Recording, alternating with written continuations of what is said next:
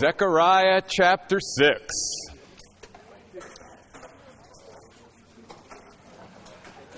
So, I was just totally in the afterglow of Sunday. Can I just tell you, the whole day, the potluck, everybody's just response, the excitement, everything. It was just awesome, and just everybody that pitched in to help, and it was just incredible just to see, our community of believers just doing that. And then, of course, we get to the potluck, and Lisa was sharing about,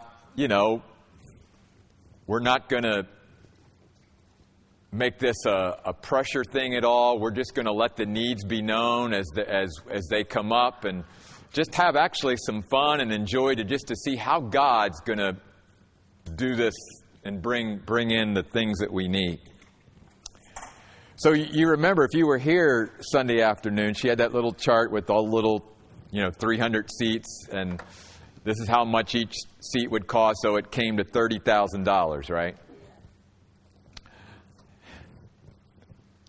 I get a call from Phyllis, our bookkeeper, on Monday. She said, "Pastor, are you sitting down?" I said, "I can." She said, $30,000 came in Sunday for the seats. Yeah. Yeah. Yeah. And so all these emotions, you're rejoicing, you're grateful. And then I've got to say, just this profound, humble humility. It's like, my goodness, God, this is humbling. This is humbling what you're doing here in and through this little church, and just can't wait to see what God continues to do. So thanks for being along on the ride, because can I tell you, it's going to be a good ride. Going to be a good ride. If you want to compare these next couple months, before we actually get into the building to something, compare it to a pretty good roller coaster, because it's going to be fun. It's just like God even prepared me, like, just hold on, Jeff, because here we go. Because, it's coming. All right. Zechariah chapter 6. We begin to take a turn here tonight, and we'll really take a turn, a pivot point next week. But this is the last of the visions that Zechariah the prophet receives. And you remember that he's receiving these visions so that the people of God will be encouraged and stirred to continue the work of rebuilding the city of Jerusalem and the temple in Jerusalem. And yet they're facing lots of challenges, both from within and without. And it's been a long time. It's been a long, hard slog, if you will. It's been an unrelenting hardship that just has continued over a long haul. And the reason I want to point that out is sometimes in our life, and this is why we can, apply this to our life. Sometimes in our life, we find ourselves in a situation that's pretty difficult to navigate, and it seems like we just have to stay in that situation. Nothing is changing too much, and the circumstances aren't changing, and we've just sort of got to ride in that situation for a pretty long time. How do we do that without falling into despair and discouragement? How do we keep our attitude well? How do we be encouraged and strengthened in the midst of this, times where we might have constant, unremitting hardship in our life? And continue to face one challenge after another. Believe it or not, the answer may surprise some folks. But Zechariah receives the answer from God. And that is, the number one thing that will sustain us during hard times is the doctrine of God. It is God Himself. It is knowing who God is and what He is that will absolutely sustain us. And the number one thing you find in the first 8 verses of Zechariah chapter 6 is that Zechariah is being told himself, and then God wants to communicate this to the rest of the people of God, that I'm still on the throne. That I am the God who rules over the universe. And you must just continue to remind yourself of that when everything around you seems chaotic, when everything around you seems out of control, when everything around you seems to be maybe going the wrong way. You need to remind yourself that I, God, am always on the throne. Listen to the words that are given to Zechariah once more. I looked, and this time I saw 4 chariots emerging from between 2 mountains of bronze. Harnessed to the first chariot was red horses, to the second black horses, to the third white horses, and to the fourth spotted horses, all of them strong. Then I asked the angelic messenger who was speaking with me, "What are these, sir?" And the messenger replied, "Well, these are the 4 spirits of heaven that have been presenting themselves before the Lord of all the earth." Please mark that. God is the Lord of all the earth. The word Lord there speaks about Him ruling and reigning over the universe that He created. The chariot with the black horses is going to the north country. The white ones are going after them, but the spotted ones are going to the south country. All these strong ones are scattering. They have sought permission to go and walk about over the earth. The Lord had said, "Go, walk about over the earth." And by the way, this phrase, "go, walk about over the earth," describes God's dominion, authority, and sovereignty over His creation. I'm walking about over what I have created, what I control, what I rule and reign over. So these are doing so. Then He cried out to me, "Look, the ones going to the northland have brought me peace about the northland." What you have here is a picture of chariots and horses and spirits, which I believe are angelic beings that are presenting themselves before the Lord, used as His instruments to literally go out in whatever direction God sends them. And what Zechariah is seeing is just how God sort of governs the universe from heaven. And how He has at His disposal everything. He is the Lord of hosts. He is the Lord who rules over all. And He is the Lord of the earth. And so you have these chariots and these horses being sent out by God. Let me go back to that first point, because it's a major one in this chapter. When you and I begin to get discouraged, especially when we find ourselves in a situation that seems to be going on for a long period of time and nothing is changing, and we can tend to start letting our attitude slip, God says the thing that will sustain you through the hardest, most difficult times of your life, especially when you're in some season of maybe suffering or trial and unremitting hardship, is you've got to remember who I am and what I am. And that I'm still on the throne. I am still in control. I'm still running the universe. And though you may look at your life or maybe things around you and go, "Well, it's pretty chaotic down here and it's pretty out of control down here," and it will be on earth. Because what we are seeing on earth is the consequences of man in rebellion against God. But that doesn't mean God has lost control or lost His grip on anything, including us. And we must always remember that He is the God who rules and reigns. Always on His throne. Never abdicated it. He's always been there and He always will be there. He doesn't give it up to anybody. Nothing takes Him by surprise. He knows exactly what's going to happen before it happens. In fact, this is actually the very foundation and basis of prophecy. How can God tell men and reveal to men what is going to happen 10 years from now, 100 years from now, 1,000 years from now, 1,000,000 years from now, unless He's in control of it. The only way that God and prophecy make sense is when our God is in control. When He is running things. When He is on His throne. Prophecy wouldn't have any meaning to us at all, and certainly wouldn't provide any kind of comfort or assurance or affirmation to us unless we knew that God was in control, that He was ruling. And so that's the main thing. But as I studied this and as I meditated on this, there was a couple other things that I thought would apply to us tonight from this. In the Bible, God does use chariots and horses. It's a reminder again of just part of His creation that He uses to go out into the world. And one of the things that I saw was this.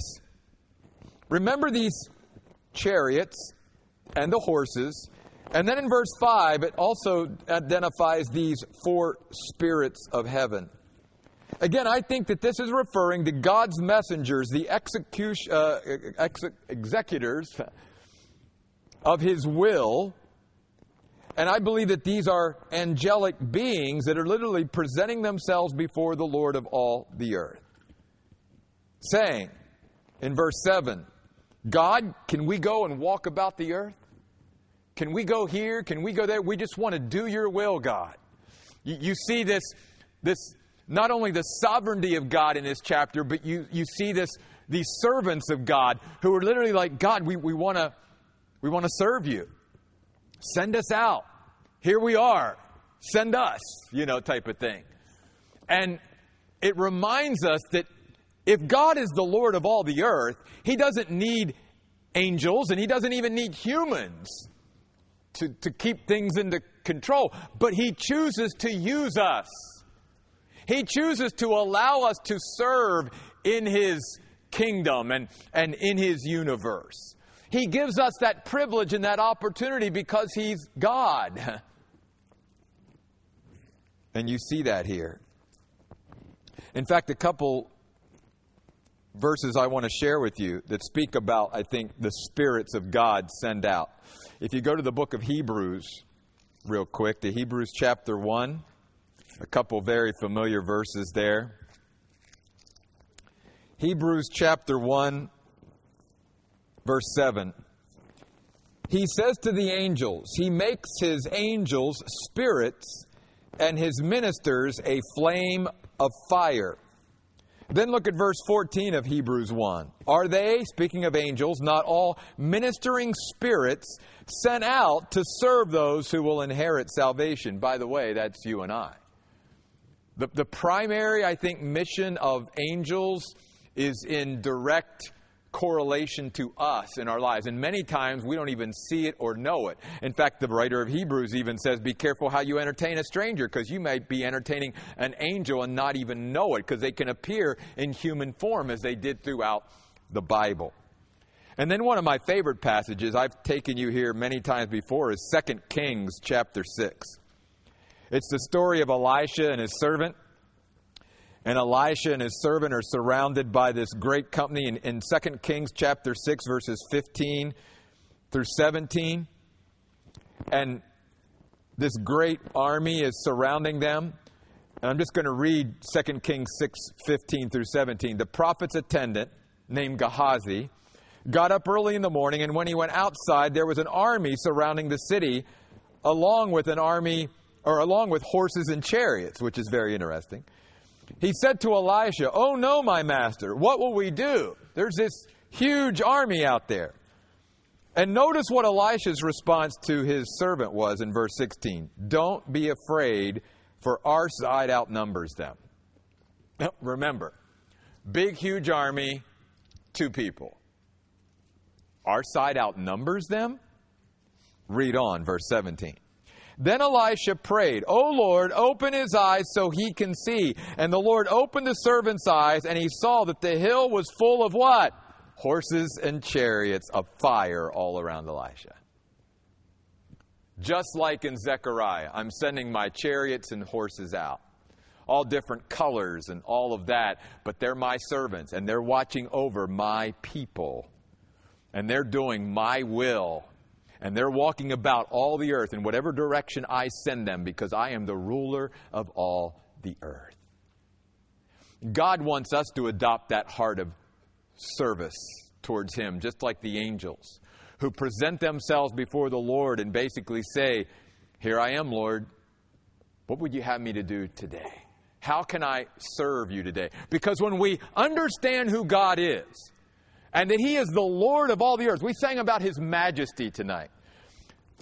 We need to be reminded, what's that mean? His majesty is simply His attributes, His perfections, His excellencies put on full display for us to be able to see. That's what His majesty is. And so you can imagine, when you and I truly understand who God is, and that He rules and reigns, but He wants to use us, and He's willing to use us, my goodness, why shouldn't we be like the angels who present ourselves before the Lord each and every day and say, Lord, what would you have me to do today? How can I serve you? How can I minister for you? Because you are this great and glorious God. And you rule and you reign all over all the universe. And yet you know me by name. You want to use me. You want me to serve you. You want to give me that privilege and that opportunity. Here I am, Lord. Here I am. So you see the sovereignty of God here in this chapter. You see service for God. And then I love this. Because any and all who serve God, God will make them strong. Because notice a couple times here in this chapter, in verses 3 and verse 7, it points this out. And in the Hebrew, it's actually emphasized. When he talks about the chariots and horses, then he says at the end of verse 3, all of them strong. It's like that impressed Zechariah when he saw the vision. These weren't wimpy-looking horses. These were like Clydesdales.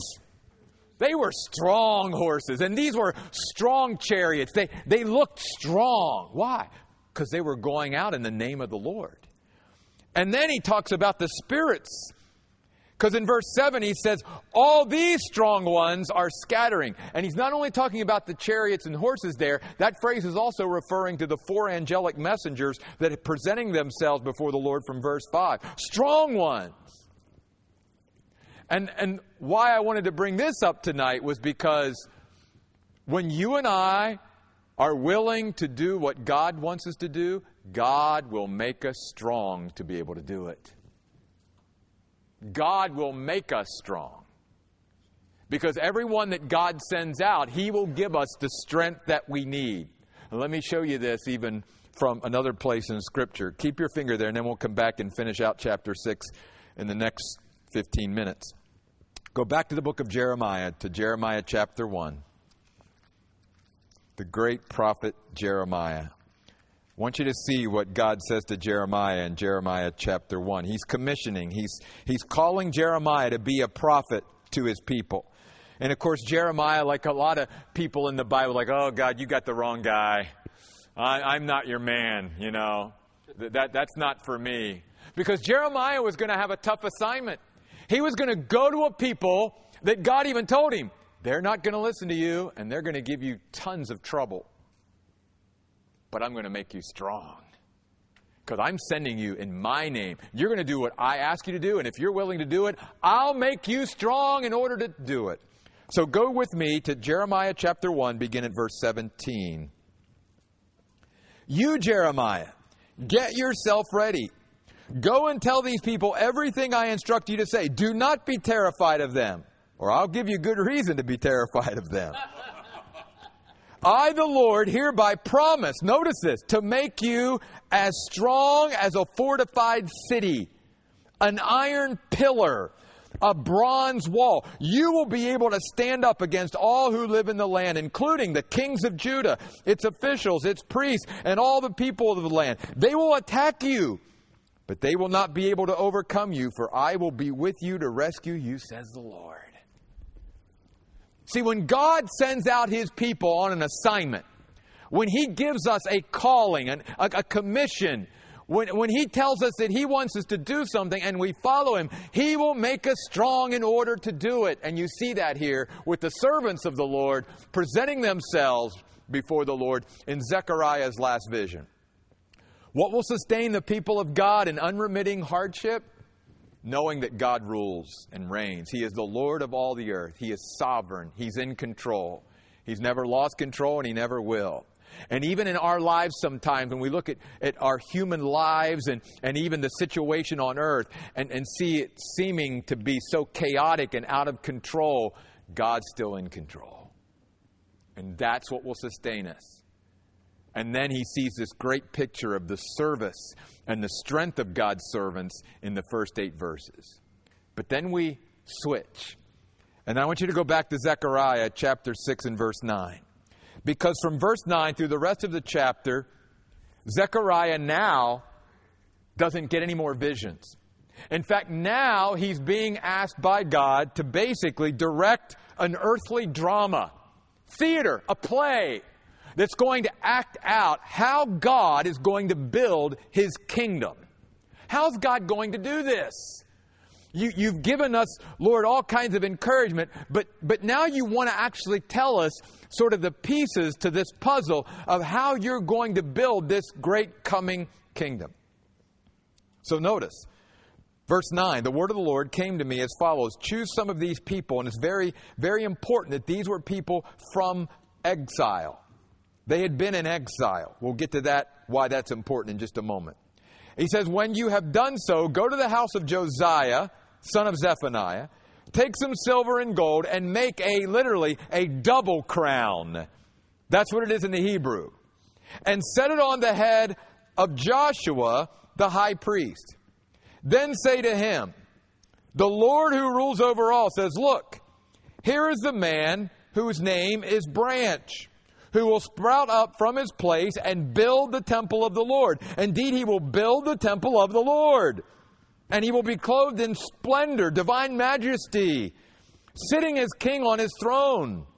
Moreover, there will be a priest with him on his throne, and they will see eye to eye on everything. The crown will then be turned over to Helem and these other people, and they will put it as a memorial in the rebuilt temple of the Lord. That's important. Then those who are far away will come and also build the temple of the Lord, so that you may know that the Lord who rules over all has sent me to you. Thus will all come to pass if you completely obey the voice of the Lord your God. You see, God wants to make this so real to Zechariah and to the people that he literally says, now we're going to do a drama. We're going to act this out. I want you to feel this and to get it by acting it out. I don't want to just speak it to you. I want you to see this actually go on. And what is happening here is that Josiah is actually sort of being put in place of the coming Messiah, Jesus. Jesus is the branch. We've talked about him already in the book of Zechariah. So this isn't about Joshua, the high priest. It's about him taking sort of the part of the coming branch, the descendant of the line of David, who would be the Messiah, who would build his kingdom, and who literally would be 2 in 1. He would be both the prophet, the king, and he would also be the priest. Which is why the double crown was symbolizing how in this one person, those two sort of state, church, would actually be united in perfect balance. That's what you have in Jesus. And that's what this earthly drama was sort of playing out here. This is how God's going to bring it all about. He's going to bring the branch to earth. And the branch is none other than the Lord Jesus Christ. Again, that priest and king that will rule and reign over his kingdom. But what we also are learning here in these verses is that before he literally rules and reigns over an earthly kingdom, he's going to start building a spiritual kingdom. And you and I are part of that. In fact, one of the reasons why even Zechariah is being given direction by God to take this crown now that was sitting on Joshua's head, that was this double crown that symbolized king and priest, and put it in the rebuilt temple when it gets built as a memorial, as a reminder, was because when the people of God came into the temple and saw that crown, that would encourage them that their Messiah was coming. And that one day He literally was going to have a kingdom on this earth. And that He would rule and reign. And that the rule and reign of God that now is taking place sort of invisibly or behind the scenes, that one day it would be very visible and out there manifested for everybody to see. And hopefully, as they saw that crown, they would be encouraged. I think to myself, that's why God sometimes wants us to mark things in our life. And literally have things that we mark, that we can go back to and be encouraged by. Maybe it's verses of Scripture. Maybe it's something else. Maybe it's something that someone gave us, or that God gave us some insight or something. And we can literally go back and read those things or be reminded of those things so that we can be encouraged. Like, oh yeah, I remember that now. It's important that we do that at times. That we have certain, standing stones like they had in the Old Testament. Like when they crossed a river and God said, now I want you to take these stones out of that river and I want you to build a standing stone, a memorial of what happened here so that you won't forget it. We carry that over into the New Testament where Jesus said, do this in remembrance of me. Because so easily we can start to forget things. And we need to be constantly reminded of it. And so it's good for us to have memorials, things that we go back to encourage ourselves in the Lord. Again, maybe it's something that someone else has done. Maybe it's something that God has done. But we need to have those in our lives. But then I love this, because this is where you and I fit in here as well. I want you to go back to verse 12, where again, Josiah is picturing this branch that is coming. And meditate on that sometime. Why is Jesus called the branch? That seems so, again, well, a branch isn't very strong, and it even says he'll sprout up. But there's a lot of meaning in the fact that Jesus is called the branch, who will literally, out of him will come this everlasting group of people and kingdom. But it starts out as what? A branch. But notice it says, he will sprout up from his place and build the temple of the Lord. And then he repeats it. Indeed, he will build the temple of the Lord. And what Zechariah again is being reminded of is, first, when Jesus comes as the Messiah, but he comes first in Bethlehem as the humble child, lives on earth, dies for our sins, that he's not building a literal, physical, earthly temple at that point. He's building now a spiritual temple, if you will, that you and I are all, as believers in Jesus Christ, a part of. And that we, by being part of that temple, also are helping to build that temple too, so that in one day when Jesus comes back to this earth and literally builds his literal kingdom, then the spiritual kingdom becomes the literal, physical, visible kingdom. And I want to take you to a couple New Testament passages that really give us insight into this. Ephesians chapter 2. Do you know you're part of what God is building? And it started all the way back even with Zechariah and even before that. And that's what God wants his people to see. It's like we're part of something so much bigger than ourselves. And that we can be part of building this along with him. Because yes, the branch is going to build it. But did you notice later on in chapter 6, it says, oh, and those who come from far away will build it too? And that's why it was important to have the exiles. Because they came from a far distant country back to their homeland. And they were going to rebuild their temple. But it also prefigured and pictured the fact that Gentiles outside of the nation of Israel would one day come and be part of God's kingdom as well. Those who were far away. That's even what the wise men in the Gospels who came to Jesus even at his birth, they were symbolizing how people would come from very far away, not even part of the original people of God, and they would all be part of the same kingdom under the lordship of Jesus Christ. Ephesians chapter 2, look at verses 20, 21, and 22. Paul says, because you have been built on the foundation of the apostles and prophets, with Christ Jesus himself as the cornerstone. In him the whole building, being joined together, grows into a holy temple in the Lord. Notice, in whom you also are being built together into a dwelling place of God in the Spirit. We're going to talk about that verse, by the way, when we get to this passage of Scripture several months from now in our study of the Holy Spirit. But don't miss what he's saying there. You and I are being taken by God as believers in Jesus Christ, and we are being built together, connected together by God, so that we all can be a dwelling place of God in the Spirit. What a picture that is. And then look at 1 Peter chapter 2, verse 5. 1 Peter chapter 2, verse 5.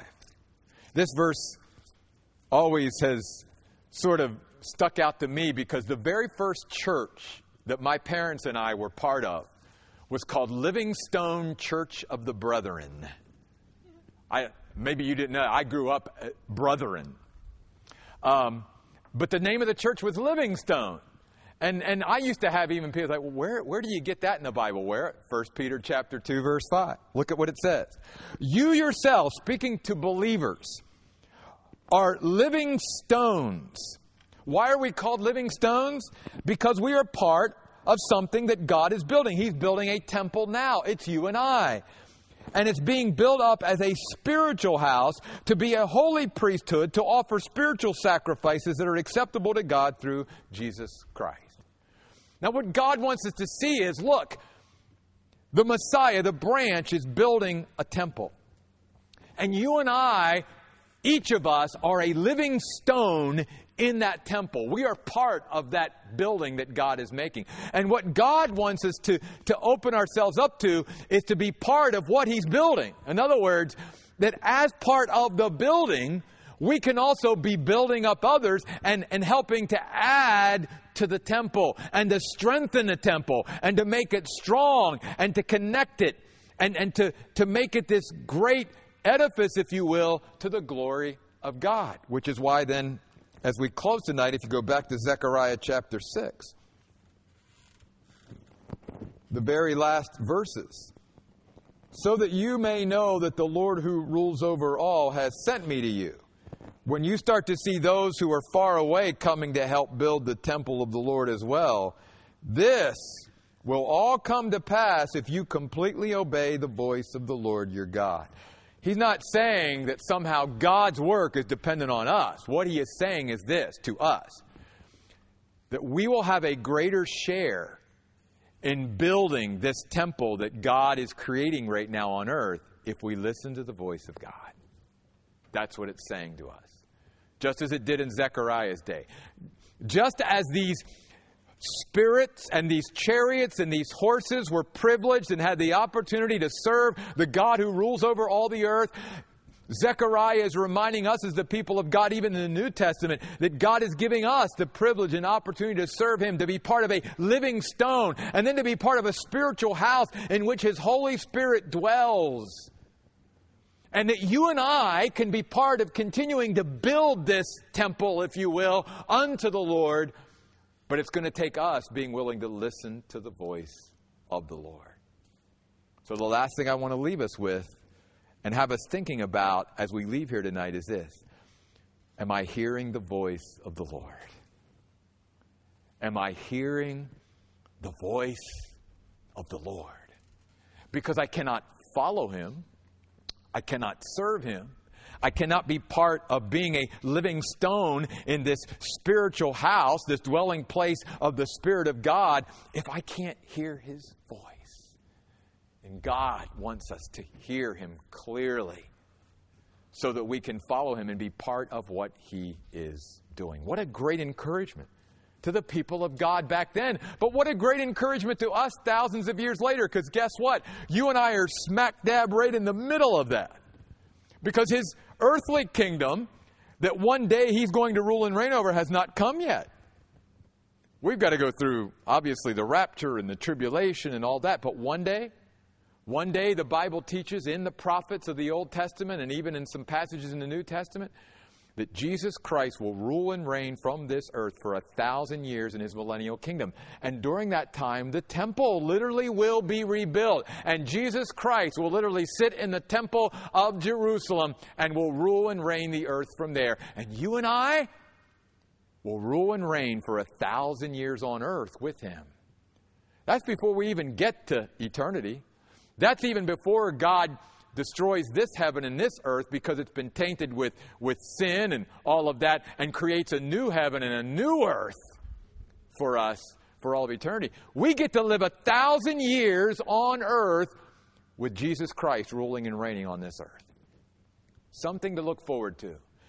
Something to sustain us in these days in which we live, where we look around at the world and go, my goodness, this world is falling apart. It's so chaotic. It's in crisis. And yes, it is. But never forget, God is on his throne. And God's prophecies and God's plan will one day be fulfilled. And you and I are going to be a part of it, because he wants us to be a part of it. He wants us to be those very alive stones in the midst of this great temple that he's building. Let's pray. God, thank you so much for the encouragement that you give in order to sustain your people, sometimes through a long time of hardship and trial and suffering. God, help us not to get caught up in always what's going on now, but to be able to look past that at times to what's coming. I know, Lord, I had to learn that lesson over and over again through these years here at Basha, where I knew, God, that one day you were going to bless us and give us a place of our own and all of that, but it just seemed like it was so long sometimes in coming. And yet, God, here we are. And God, even in that, you have some great things planned for us ahead as well. Not just physical, but spiritual things. Blessings and favor that you want to pour out on us. The experience of your Spirit at a whole other level.